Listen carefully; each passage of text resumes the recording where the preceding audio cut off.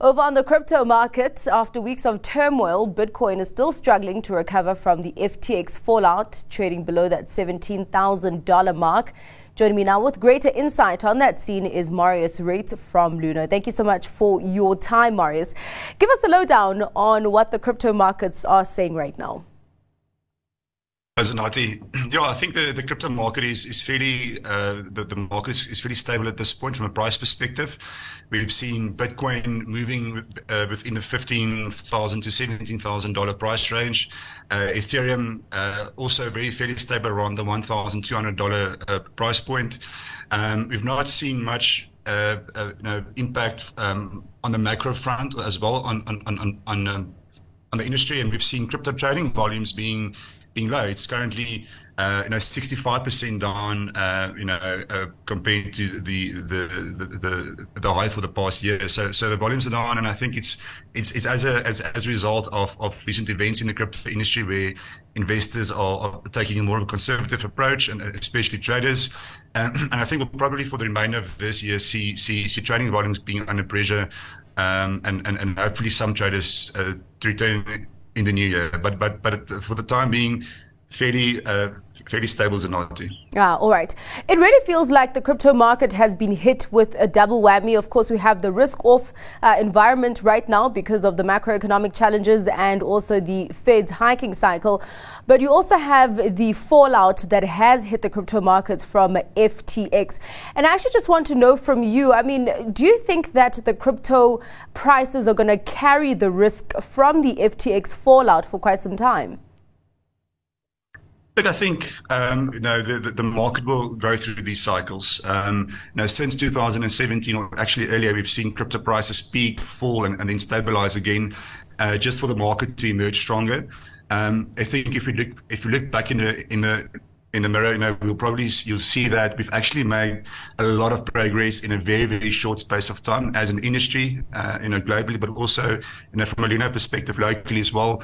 Whether that's, on the payment side of things. So, over the last year, certain countries adopted Bitcoin as legal tender. We've seen central banks issue their own versions of a digital currency, positive regulation updates. So there's been a lot of progress over the last 12 months. But I think we are very tough on ourselves in terms of, we want the crypto market to, it's almost that sense of instant gratification where we want the crypto market to immediately be better than the existing financial system, which was built up over thousands of years, So I think, yes, the market will go through these periods of difficulty and challenges where the Bitcoin price will be impacted, but price is just one side of it, and we have to acknowledge that people use the Bitcoin price as a proxy for whether the industry is performing well or not. But there's a lot happening behind the scenes, and I think it's the industry will only emerge stronger throughout this whole crisis. Yeah, talking about the industry, I mean, there's quite a big concern of a contagion effect from the FTX collapse, and there's really nervousness that we might start to see the chips falling one by one. Where does Luno stand amid the chaos? Zanati, I think, take a step back. We've since our founding in 2013, we've taken an extremely long-term approach. We see cryptocurrency play a leading role in the evolution of money, and we think that people will start to think differently, and they will use money differently in future. So we've positioned our business, for a long-term approach, and certain things that we've implemented over a period of time. For example, is the vetting of cryptocurrency coins. So we only offer 8 or 10 coins currently, which is very conservative, and there's a long list of criteria that we have to check before we decide to add any new coin.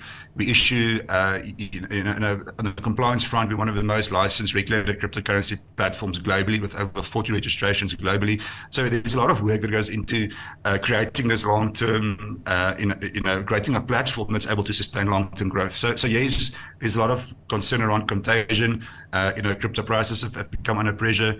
But Luno, as a business, we do not operate on a fractional reserve model, so we don't use customer funds or touch customer funds without their permission, and we store customer funds on on a one-to-one basis, meaning that the cryptocurrency that our customers see on the Luna app, that cryptocurrency actually exists in real life, and it's safely accounted for on the back end. So yes, there is a risk of contagion still probably.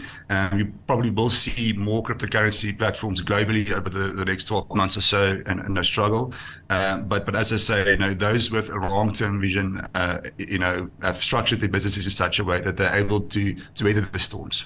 That long-term vision, does it speak to the kinds of developments that we are seeing? For example, institutional investors like Goldman Sachs now saying that they're going bargain hunting, and they want to expand their presence in that crypto space. I mean, what kind of a boost will that provide for the crypto market in the long term?